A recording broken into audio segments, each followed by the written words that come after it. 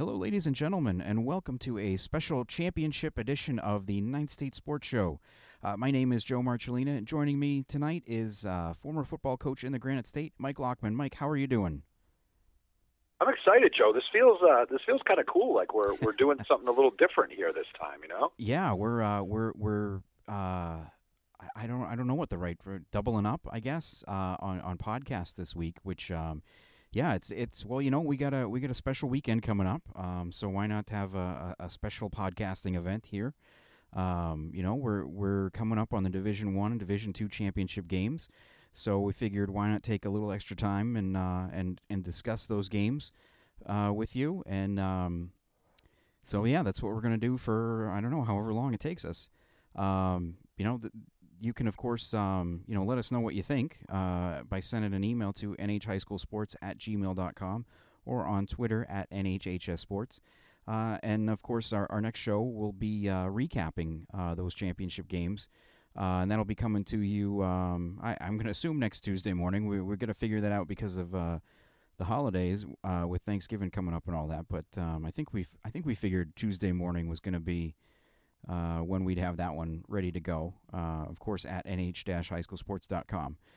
Before we get to that, we are going to talk championship games. We've got two big games coming up on Saturday, both at 1 o'clock, kicking off at 1 o'clock. In Division 1, you've got Londonderry taking on Winnicott. That'll be at Bill Ball Stadium at Exeter High School. And then also 1 o'clock Division 2 game between Milford and Timberlane. And that one will be played at Pinkerton over in Derry, which I was a little surprised by that to see that, just because there's not a lot of I don't know, championship games or even semifinal games held at Pinkerton outside of stuff that goes on in the gym over there. So to Right. see them playing that game on the field is on that field is kind of interesting to me. But great place to see a game, I think. And like I think I said the other night, I absolutely love that field. That new turf field is fantastic. It's definitely a football first kind of field. So it's got like the bright red end zones. Every 5 yards, I think they kind of alternate shades of green, so you can kind of, if you're just looking at it real quick, guys running down the field, you can kind of tell like how far they're going. I mean, it sounds kind of silly, but I mean, it's cool things to see because you don't really see a ton of that. No, it's a good look. Yeah, it's right. a great field.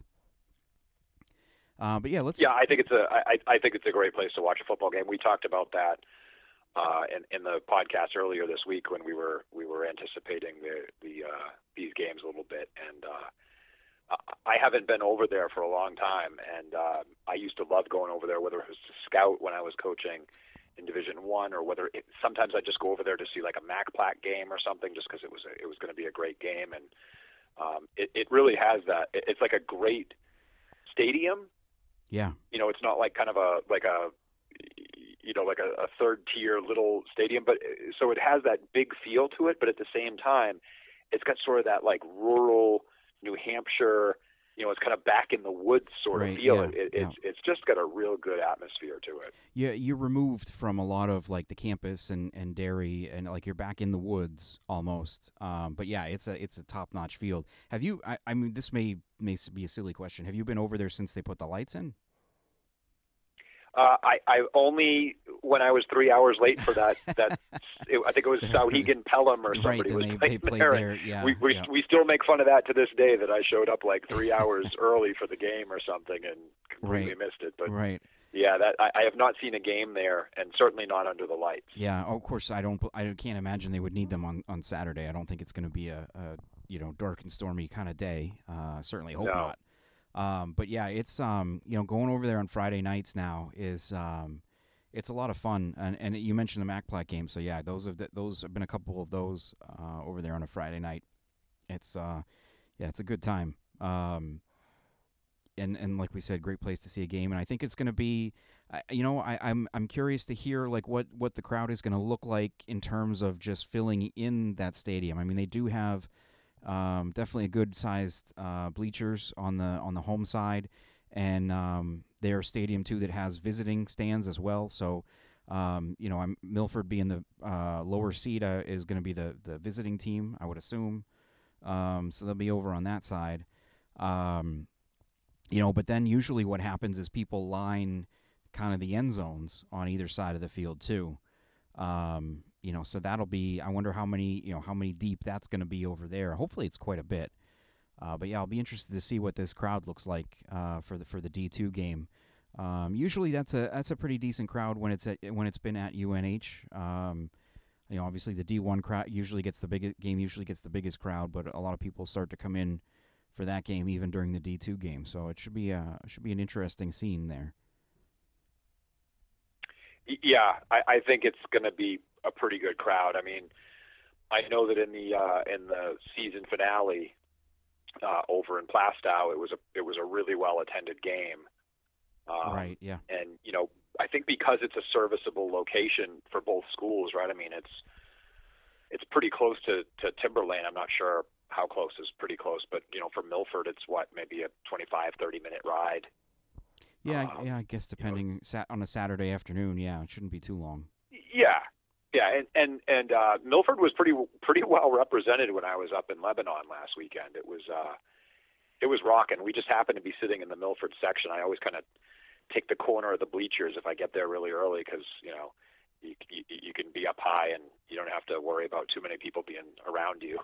You get that top corner, and the Milford crowd was big. Like they were well represented, and it was students and parents. Right, a lot of times only families seem to make that away trip, but there were definitely high school kids up in the stands there at Leb. So I'm guessing it's going to be a pretty great atmosphere. I just pulled up on Google Maps here. It's a 36-minute ride from Milford to Pinkerton, going 101 to 293 to 93. Just in case anybody's trying to, and a 23-minute ride from Timberlane. So kind of close. Similar drives for both schools. And I think what's going to be an interesting factor too is, and we touched on this I think a little bit the other day, talking about D3 and D4 too, is that you've got one championship game in D1 where both schools have not only been to the finals but won a championship in the last couple of years. But in this game, you got a program in Milford that hasn't been to the final since 2004. And then a program in Timberlane that hasn't been there since 2001. And right. I mean, that's I don't know. To me, that doesn't feel like it was that long ago, but it really was. That's been quite a while. So we're talking about two programs with not much big championship game experience. What does that? I mean, what do you think that does going into it? I mean, you think we're going to have like a few moments for both teams where there's quite a bit of nerves that show themselves early in these games? Oh, I think so. And I mean, there's always that going into a championship game, whether you've been there before or not. I mean, I think it's the moment is not lost on everybody that this, especially the seniors, right? That this really is the last game. You go into other playoff games and they're big games, but you don't know going in whether it's your last game. Well, one thing's for sure, that it's your last game, and it's for all the marbles, right? So there's definitely going to be some nerves, and honestly, these are two veteran coaches. Darn well the coaching staffs are going to be nervous too, right?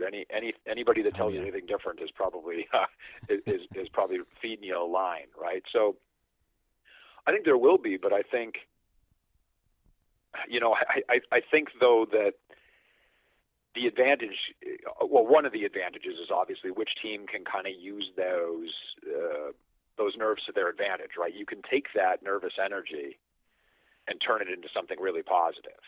And that comes down to your coaches and your senior leadership, right? Are they able to kind of get everybody focused? There's that fine line balance between you got to treat it like it's just a game because it's still just 12-minute quarters, right? The rules are still exactly the same. It's not like the field suddenly got bigger or something, right? It's a football game. But at the same time, it's obviously not just another game, right? So it's that fine line between those two things, I think, that if you can walk that psychologically and emotionally, you've got a good chance to kind of bury that a little bit. Another thing that I think is kind of interesting about playing at Pinkerton too. I mean, I know sometimes in these situations we talk about, field conditions and how does that favor one team or the other. How many times have we gotten there and you've got a team that is more of a faster offense or faster team. Does playing on turf benefit them? I don't know. I don't know if there's an advantage for either team being on turf as opposed to being on grass. Obviously, they both play on grass fields, but they're both more kind of, just looking at that first quarter they played during the regular season, I think it was 2 possessions each. They each got a possession, I should say. So they both had long, like 3 or 4 yard here and there kind of drives. So I'm interested to see if the game changes for either side because the surface is going to be pretty clean for the third week in November. Yeah, that's a good point too, because the field at Lebanon, for example, for Milford last week was not in great shape. I mean, it's in pretty good shape for a grass field up in northern New Hampshire, but it was a little rough, and I obviously didn't get to see the Timberlane Milford game live, for example. But looking at it on film, it looked like that field had taken its share of beating. But I think to the point you made, right? I think the style that both of these teams have fallen into this season, they both kind of make their living between the tackles on offense. Not to say they can't get outside, because they certainly can, but I think really where both teams are going to try to win the game is with their offensive lines and kind of dictating things between the tackles. Both teams' profiles are very similar, right? They're both built around good, strong defense, offensive line, and 2 very solid running backs on each team, and a quarterback that's good enough to distribute the ball, fake the ball, make things happen themselves, right? So I think because they're tailored that way, I'm not so sure that the surface will play that much into it unless somebody's going to kind of roll out something that we haven't quite seen yet. But I don't think that's in the makeup of either of these two teams. Yeah, it's I mean, they definitely have guys on both sides, I think, that have, the ability to break off a big play, but it certainly isn't the norm, I don't think, for either one. And you mentioned that regular season game, and really, the thing that got me, going back and watching the video of that from the guys at Friday Night Lights, were there and got video from that game, and it was nice to be able to go back and watch that and get all the detail, from their broadcast. But just what got me was how evenly matched it felt like these two teams were. I think. Going into that game, you weren't too sure just because of, their resumes. Timberlane was really kind of beating up on everybody, in the Eastern Conference there, and this was their one crossover game. And then Milford, of course, had some big wins, but then they'd also had a couple close ones, and then they had that loss to Lebanon. So that was I was kind of surprised to see just how similar, I guess, both teams are in the sense of just the style of play and what they like to do. And I'm that's going to be a fun chess match, I think, on Saturday. Yeah, I think so too. They both go about their business a little differently, but philosophically they're kind of the same. It's like I just said, right? Both teams have a very good quarterback. Not one of these sort of spread offense type guys who's going to gun the ball all over the place and carry the ball 15 or 20 times. But they're good quarterbacks. They handle the ball well. They both have those 2 very effective running backs. I think Milford's backs are a little bit more pounders, right, with Barnhill and Zielinski. And then the P brothers, right, Dominic Palaria and Dan Post, are probably a little bit more traditional New Hampshire running backs, right? They're a little bit more the kind of that taller, leaner build, it looks, right, with that stride breakaway speed type look. but same idea, right? You can't hone in on one running back. You can't hone in on, we've got to get to the quarterback this week. They're and again, both of the teams I thought played really good defense, especially here in the playoffs. Milford's defense has been outstanding in the playoffs. I know they gave up some points to Plymouth, but a lot of that was just Plymouth found one thing that worked really well, for example, and just got after it, right, until Milford made some adjustments. And Timberlane's defense has been lights out too. The one that you mentioned, amongst the similarities, the quarterbacks making plays, but the big difference there for Timberlane is that it's been their backup making those plays, leading the way the last couple of weeks. It's Dom Capetta out for the year. Garrett Shivels had to step up and carry the load there at quarterback. He's a sophomore, and you wonder, how's he going to react to being in a big game, as with all of them. But I would almost think that he's probably going to be one of the few guys that is actually, pretty even keel. Of course, him and his older brother Joe, both were key to Timberlane, the boys lacrosse team's run to the championship game back in the spring. So they both got a taste of the big stage and what it's like to play in front of a championship-sized crowd. That's a guy I probably would think, has a pretty good feel for what it's going to be like out there. Yeah, I think obviously losing Capetta took away a little bit of a dimension for them that I saw earlier in the season. Because I think. Obviously he was just a more experienced player, but they've definitely been able to, to keep things going. I'm sorry, what's the young man's name who's the backup? Garrett Chevel. Yeah, thank you. I was looking for it on my notes. I couldn't find it quick enough, but yeah, and I think the rest of the team has kind of responded to him really well, right? They sort of rallied and picked up, and they've compensated for the things that he does well, but maybe didn't do as well as Capetta might have done in some dimensions, right? So that's what good teams do. They sort of pick up and pick you up, when they have to, and they've definitely done that. Yeah, it's I don't know if there was one thing that maybe was going to, I don't know. Can you think of anything that any surprises that might be in store? Like, I know, I've seen Milford at times kind of dial up some crazy pass plays when they've been kind of in need of a big play over the years.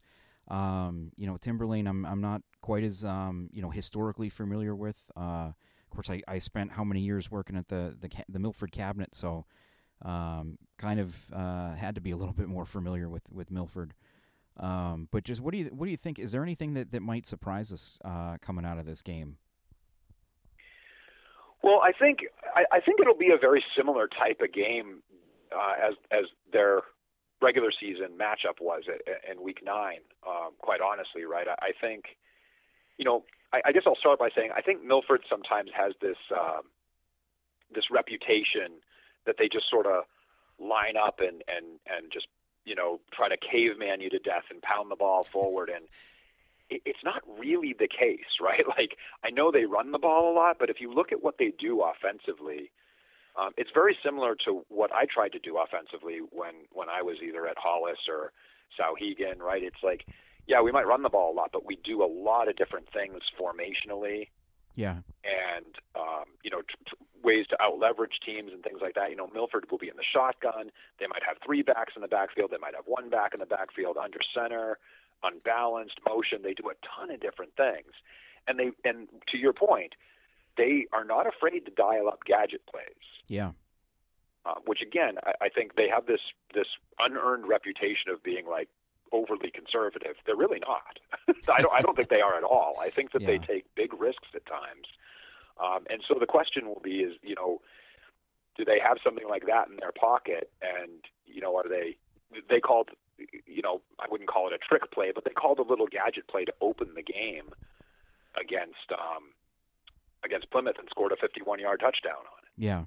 A little fake reverse almost, right? They ran a sweep and faked a reverse, and everybody bid on the fake, and away he went, right? And they did something. They had a couple of little tricky things like that they ran against Lebanon.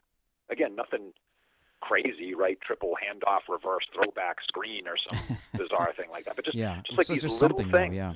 Well, they did. Yeah, they opened the game against Timberlane with an onside kick in the regular season. So I mean, that's hardly conservative. So they do little things. So I think in Milford's side, right, I think they do little things like that to try to keep you off balance. And they tend to do that a little bit more, I think, when they think they're the underdogs. And I know from a record and standing standpoint going into this game, a lot of people are saying Milford are the underdogs. I don't know how you could say that given what Milford's done in the playoffs so far.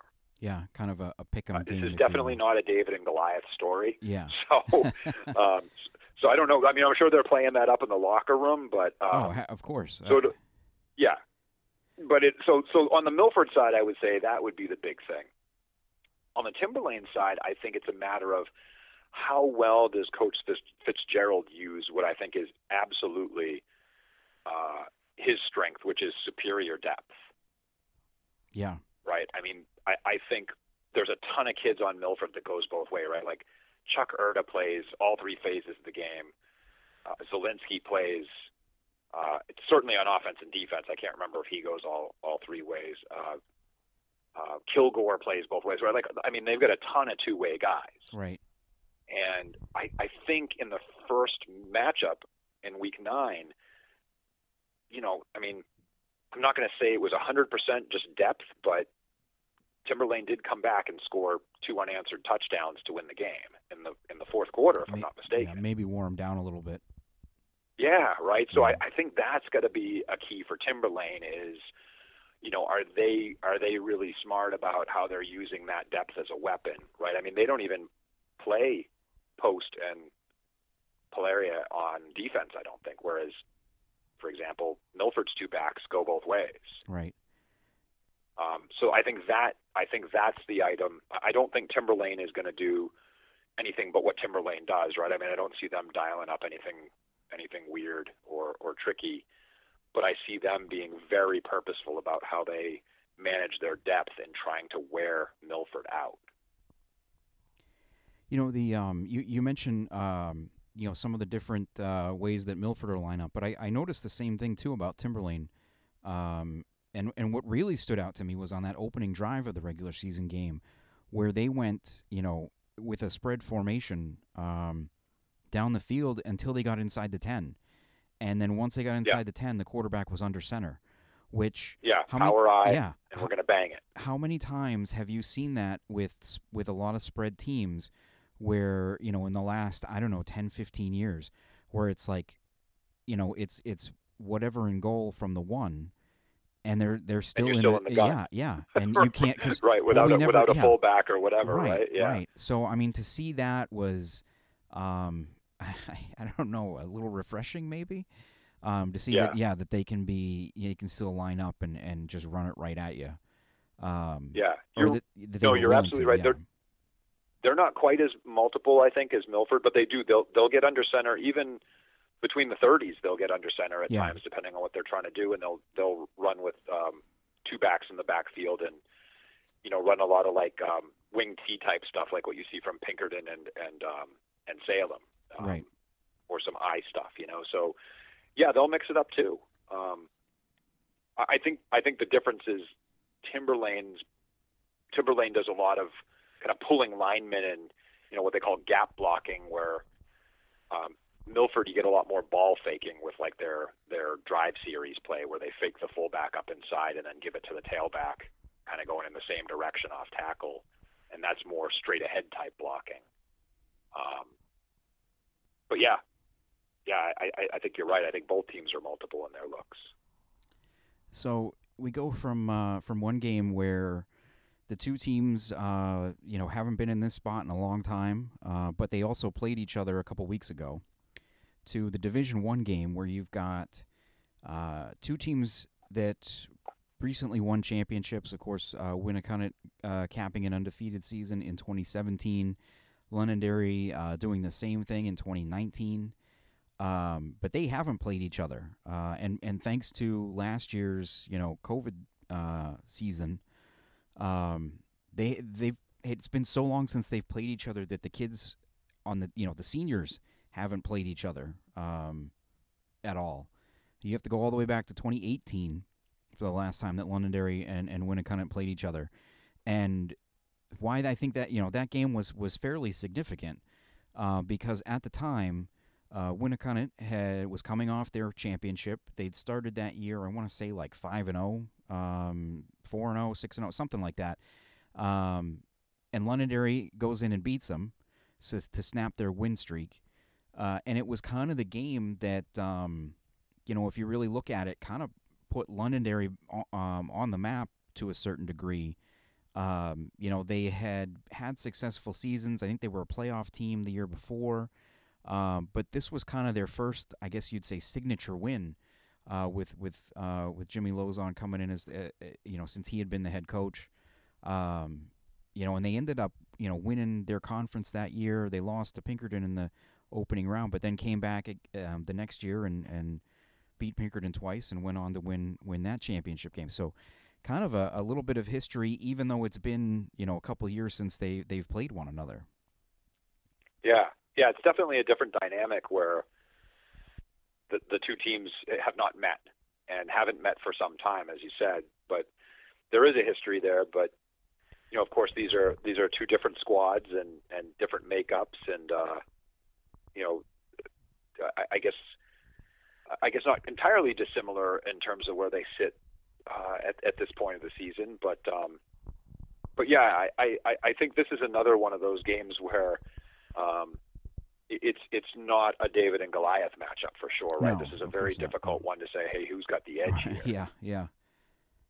I have a high school friend who lives in Londonderry, and since they've legalized sports betting in the state, we'll often discuss any things that we're looking at sometimes there.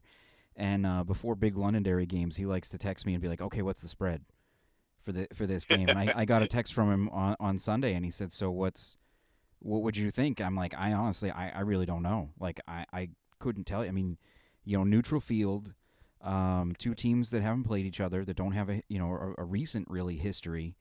No games that you can compare, of course. I don't know who you would put as a favorite in this game. I guess Winnacunnet, just because of the they're technically the higher seed or the home team. But I don't even know what that really does. In a game like this. And what's interesting is at first glance you probably look at these teams and say, well, there's really not, just with the offenses that they run, they're not really similar, but they kind of in a way are, just from the fact that there are so many guys on each side that can hurt you. You've got 5 or 6 running backs for Winnacunnet that any one of them is capable of breaking a big run and scoring or flipping the field. And then you kind of have the same thing with Londonderry. I mean, when I've seen them at times, it almost feels like they have a rotation where it's like, okay, this guy gets this drive, and we're going to come out again. Okay, now this guy gets this drive. It's just, it's remarkable how both teams, it's never one guy. Well, I shouldn't say that.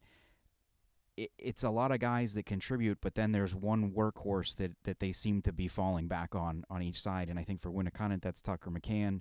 And right now for Londonderry, that's Drew Heenan. Yes, I would have said exactly the same, right? I mean, it's interesting. It's probably what you described is probably means it's no accident. That's how both teams got here, right? But we were joking about that after we got off the podcast on Monday night, which was talking about Londonderry's offense, right? And like, it's hard to tell who's going to be that guy for any given game, or that guy even for any given drive. Right. It's like you said. It's like all of a sudden they just decide, hey, we haven't done much with this guy lately. Let's just put him in there. Let's just bang him for a few plays here, and all of a sudden he's got 60 yards on one drive, and you're like, oh my God, where did that kid come from today? But having that kind of depth to spread things around, certainly the case. And those are the two players I would have picked out. I would have said, especially based on how he played last week. I mean, he exploded for almost 200 yards on the ground with Heenan. by the way, again, as you and I have emphasized, right, it wasn't even the original starter for Londonderry because Washington's down. And then, we've talked a little bit about McCann for Londonderry. He's typically been the yardage leader, and I think clearly he's the guy. Even though they've got Tilley, they've got Brown, they've got a number of other backs that they kind of pepper in there and contribute in big ways. But yeah, that would have been my two as well. Yeah, and it's the other thing I look at that's kind of interesting with this is Winnacunnet. We talked a lot about them last year. Of course they were a semifinal team a year ago, and returned a lot of guys. So they were a team that I think we kind of, I don't know if we going into the year, I don't know if we would have picked them to be at this point, but they were certainly in the conversation. A lot of seniors. But then you look at Londonderry, and going in, they don't have their numbers are more in their junior and sophomore classes. They do have a good number of seniors that contribute, but these are all guys that have been playing behind some really good classes coming up. You look at they were in a championship game when these seniors were sophomores, and realistically, right. I don't think any of them really contribute. Maybe one or two of them might have contributed in that game, but not really, because there was just so many guys in front of them. So that's kind of an interesting aspect to it too, is that you've got a Londonderry team that's here that, I don't know if many people outside of the locker room would have expected them to be here. No, it was definitely a wide open field in Division I at the start of the year this year, and I wouldn't have put Londonderry as a top pick, right? There was a lot of buzz around Salem, a lot of buzz around South, which obviously didn't materialize for whatever reasons this year. That there were, Goffstown, right? Could North repeat? And Londonderry was sort of in that upper tier. You're never going to count out that team. Not while they have the numbers they have. Not while Coach Lozen's the head coach there, right? He does such a good job, but I don't think anybody had them finishing, right? Well, and the same could almost be said of Winnacunnet. I think Winnacunnet was on a lot of radars because everybody knew they had a lot of senior talent coming back, but I certainly wouldn't have picked them to go undefeated.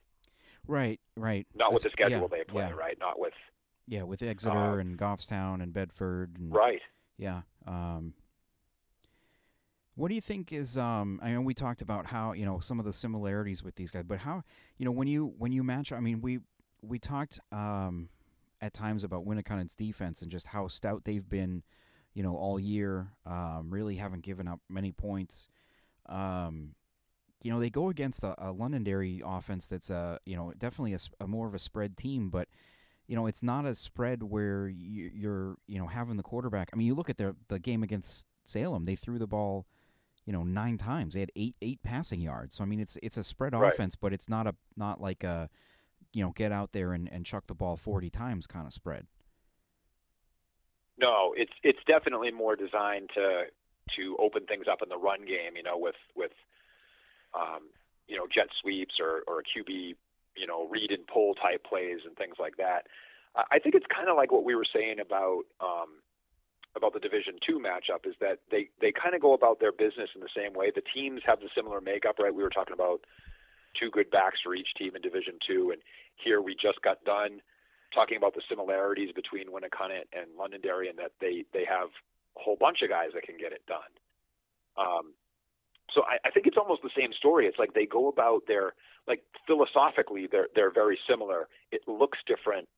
The playbook looks different, but what they're really trying to do is not too dissimilar, right? It's about controlling the ball, running the ball with multiple guys, not being able to key in on one person. I think the big difference is that Winnacunnet doesn't do as much in the run game with the quarterback as Londonderry will. Yeah, right. Right. So where Londonderry might have Heenan as a key runner, the Warriors will go more with him as a passing threat, right? And he's got some good weapons to go to. So I think that's kind of the key difference between them. But I think otherwise they kind of go and get their business done very similarly. Yeah. When how tough is it to prepare for the kind of offense you think that Winnicott runs? I mean, I think they've at least when I've seen them this year, they haven't done as much of that the option game that they typically have had in recent history, but they're still running, it's quick handoffs. It's the just the thing that always gets me too is the way they kind of get set, before the play. And it's a quick snap and it's quick handoff, and you really got to be ready for it. But just if you haven't seen that in a while, like how tough is that to prepare for? I'm actually glad you asked me that question because I had made a note here to talk a little bit about this, and I was going to bring it up whether you asked me or not. See, I was just it's that connection there. No, it's an excellent question. I think it's very difficult, and here's why. And I think it may be especially difficult for Londonderry, and here's why. Because the last two opponents Londonderry has seen have both been very similar style, right? Pinkerton and Salem. Although they may mix and match a couple things here and there that are different, a different play here, a different series there, they both run pretty much the same offense. They're both wing T teams, right? So that's predicated on a lot of guard action, right? You pull your guards, you kick guys out, you lead around the edge, and a lot of kind of motion type stuff that you can either key on or be deceived by, depending on what the goal of the offensive play is. And when you line up defensively against Salem or Pinkerton, you can key certain things with your defensive line and your linebackers, like that guard action or like certain types of blocks that those offenses use, right? They tend to block down a lot and try to get a kick out somewhere else. Winnicott, because of the way they run their offense, those offensive linemen come off the ball like sprinters. They're just coming straight ahead at you. And that's why those quick dive handoffs, guard to guard, are so effective. And that can be very difficult to defend because if you're used to having your linebackers and your defensive linemen, squeeze down blocks or, read if the guard is pulling and take a certain run fit to kind of defeat the blocking scheme, essentially, is how you train kids to play defense against that stuff. You don't have any of that against what Winnicott does. Mm-hmm. They come right at you, straight at your face, right? There's no goofing around. There's no angles. There's no nothing. And the back is on you just as the lineman is getting into you. And so all they need is a little crease at 3 or 4 yards, and away they go, right? And then, as you said, they may not have really been majoring or even minoring in the option stuff this year, but they've run it a couple times. Yeah. And so you still have to prep for it. You still have to figure Tilly might pull it and pitch it, right? And so you got to put time in on that, and it takes time away from focusing on other things that they might do well. I still think it may look somewhat vanilla, but I think it's a very, very difficult scheme to defend, especially if you're not used to seeing it. Oh, absolutely. Yeah. I mean, there's no one on the other side, or really, I guess you could say in the division that runs anything kind of similar, right? No. Yeah. So like we said, they haven't played since 2018. So you're watching kids are probably watching a lot of film on that this week. Yeah. And and also to be fair, right? Like Tilly can throw the ball. Yeah. He's got a couple good receivers. Gould had a big game a couple weeks ago, I think, if I'm thinking of the right guy. He had they can make you pay in the air too, as Londonderry can, I think. Oh yeah, absolutely. Yeah, Londonderry has. I mean, like I said, they didn't need it last week, but they definitely are able to move the ball around through the air. I'll be interested to see, and this may sound kind of silly, just with the coin toss. What does whoever wins it decide to do? Does right. Last week you had, Salem won the coin toss and decided to receive, and they moved right down the field on that opening drive against Londonderry's defense, and then lost a fumble inside. I want to say inside like Londonderry's 30, and that momentum swing just really seemed to fire Londonderry up, and then they they picked up a fourth down on a fake punt. Londonderry did, which really it just amped them up a little bit more, and they just built off of those key plays there to build up that momentum, to take an early lead. So if Londonderry wins the coin toss, I can't think that they're going to want to defer. I mean, if you give them the ball to Winnacunnet, if they're able to come out and put together a successful opening drive, I mean, the way they run their offense, you may not see the ball until there's like 2 minutes left in the quarter. Right. And that's not really the way I would think you'd want to start a championship game. No, although interestingly, both teams have shown that big drive ability, right? Right, yeah. Londonderry, was it Londonderry that ate up like nine minutes? They had a drive to open the third quarter against Salem that was over 9 minutes long, yeah. Yeah, which again is kind of like, it's almost like what I was saying about Milford has this reputation for certain things, right? Londonderry has that big play reputation, but they can drive the ball too. So I don't think they do that as often, right? I do think that they're a little bit more predicated on the explosives, certainly than Winnacunnet, right? And again, it's not to say Winnacunnet can't be explosive either, but that's not what they build around, right? They build around those long, draining drives, right? But Londonderry can do it. I don't know. I think I think if that's your roundabout way of saying, hey, what would you do? I think I'd take the ball. I don't think I'd be messing around with, hey, let's get a possession to start the second half. I mean, that works a lot, but I think when you're that closely matched, and it's one thing if you think your defense is superior. I don't know. Winnacunnet's defense is really good. Don't get me wrong, but the things that I've seen from Londonderry's defense in the few times that I've seen them, they're pretty good too. Yeah. I mean, I know they gave up some points to Salem at the end of the game last week, but for the most part, they contained that Salem running attack that a lot of other teams have not been able to contain.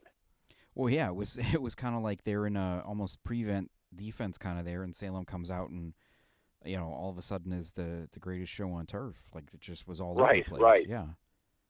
Yeah, and some of that might have been psychological too. I mean, the Londonderry may have taken their foot off the gas a little bit. Again, not consciously, but a little subconsciously, right? Like you get comfortable. The pressure of are we going to be in a tight game with these guys? The air kind of goes out of the balloon a little bit midway through the fourth there. Like, it's all but over. It's hard to guard against that when you're 17 years old, 16 years old, right? And all of a sudden, Salem wasn't going to give up. But I think both teams have really good defenses. I think you take the ball, but I'm not coaching in the Division I championship game, so we'll have to see what they do. That all important coin toss to start the game. That's what I'm keying in on. Yeah. Any final thoughts on either game? As we get ready for Saturday. I know it's easy to say this because it's in the here and now. I don't remember in the last few years being this excited about the matchups. Yeah. I think these are really good matchups, and I think they're teams that in all four cases, I think they're teams that belong there, and I think they're teams that have they really complement each other in terms of their strengths and weaknesses, right? It's like we were just saying that both of the Division I teams have very good defenses, have varied offenses that any one of those guys can beat you. And if you take away one, they can sure as heck go to another person that's going to be really effective. And it's kind of the same thing with the Division II matchup, right? They both have really good defenses. Milford's defense in particular, I've been extraordinarily impressed with how they've actually improved through the course of the season. They seem to be peaking at just the right time. And they both kind of have that two-headed monster in the backfield, really well-coached, good offensive lines. I think that's really why I'm excited. It's like, these matchups are really, really interesting, and they're razor close in terms of, who you'd give any sort of nod to in terms of the advantage. And I genuinely mean that. That's not just being diplomatic for for the podcast, so people don't get irritated with us and say, "Oh, he likes Winnacunnet better than he likes so and so," right? Like I really feel that way, and I think that's really exciting. And it looks too, looking at the forecast, it looks like it's going to be a great day too. Mid 40s, sunny. Um, if just that's that. I mean, you couldn't ask for better weather in November. I think in New Hampshire for a football game. Yeah. So that'll be nice. And I will, before we wrap up, definitely want to say this too because it's frustrating. Definitely would love to. You said we're excited for both these games, and I really would like to be able to have seen both of these games. Playing them at the same time in two different locations is, I know this is what it used to be back before the games were at UNH, but I really hope this isn't going to be the norm. It's frustrating and it's really disappointing, not being able to. I know I'm one of the few people in this situation. Obviously, as a media member, I'm not the norm for wanting to be able to see both games. But I think there's enough football fans around the state, that make the trek out to UNH to see multiple games, whether it's just 1 and 2 or all 3 or maybe 3 and 2. I think this is not the way that things should be going. We in every other sport or most other sports, that's not the case. You've got, just look at a couple weeks ago. You had all 3 field hockey finals that were initially scheduled to be on the same day in one school. They break up boys and girls soccer 1, 2, 3, 4. Volleyball was at all 3 was at Pinkerton a couple weeks ago. It's just I don't understand what the thinking is on moving it this way. And like I said, I really hope that this is just a temporary thing. Yeah, I don't get it either. I mean, it seems sort of arbitrarily stubborn, for lack of a better way of putting it, right? Like, I mean, even staggering the times at different locations. I can remember it was a while ago. It was when Bedford played Winnacunnet. Yeah, they won in the finals, right? But I remember being over at Exeter for like an earlier start game, and I don't even remember who Exeter was playing. I think it was Pinkerton. But Exeter was playing. I think it was Exeter somebody. Pinkerton in the D1 game, and Bedford Winnacunnet in the D2 game. Yeah, and the Exeter game was kind of like a blowout or whatever. It wasn't interesting at some point, right? And like me and the coach that I was with, like we ran up the road and we actually got to see like a good chunk of the Bedford Winnacunnet game. Yeah. Because they staggered the start times and the venues were closed, and that was just really cool. And that's such a rare thing, that you could do nowadays, unless it was the championship day that they had at UNH. That obviously they're not doing anymore, or at least not this year. But yeah, it's a bummer. Like I said, even if they for some reason were dead set on, you have to do different neutral sites or whatever. Even if you staggered the start times, an afternoon game and a night game or whatever, just to give people the chance to run between them if you wanted to. Yeah. You're frustrated as a member of the media, right? You'd love to be able to do that. I'm frustrated as a fan. I mean, I'm bummed that I can't see both these games. I mean, genuinely bummed. I would love to be able to watch both of these games. I think they're going to be awesome. Yeah. From my position, it's my business. My business is to bring you the sports, cover these sports. And, this year's been tough in terms of finding people to help, in terms of, getting writers who can cover stuff. And I'm keeping my fingers crossed. I think I got somebody to go on Saturday to the Division II game. But it's almost like you're saying, we really don't care if you're there or not. Like, just, whatever. We're going to play these games like this.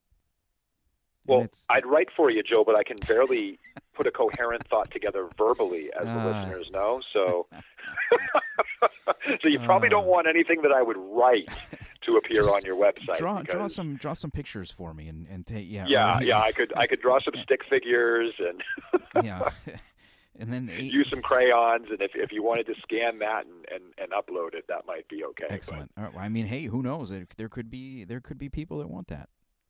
There could be. There may be a market for that. All right. Well, before we go too far off the rails here, any final thoughts on the championship weekend before we wrap up? I don't think so. I think right. we covered it as best we know how. I think it's going to be a lot of fun. Hopefully we did. Hopefully we got everybody ready for Saturday's games. Yeah, if you couldn't tell, we're both pretty excited. I hope you guys are too. I hope you're able to get out to one of the games, or maybe a little bit of each one if you're getting on the road. But yeah, and of course, good luck to all four teams, and hopefully we see some pretty good games here, and everybody gets out healthy and has a. I hope both teams have fun, like my new work shirts say.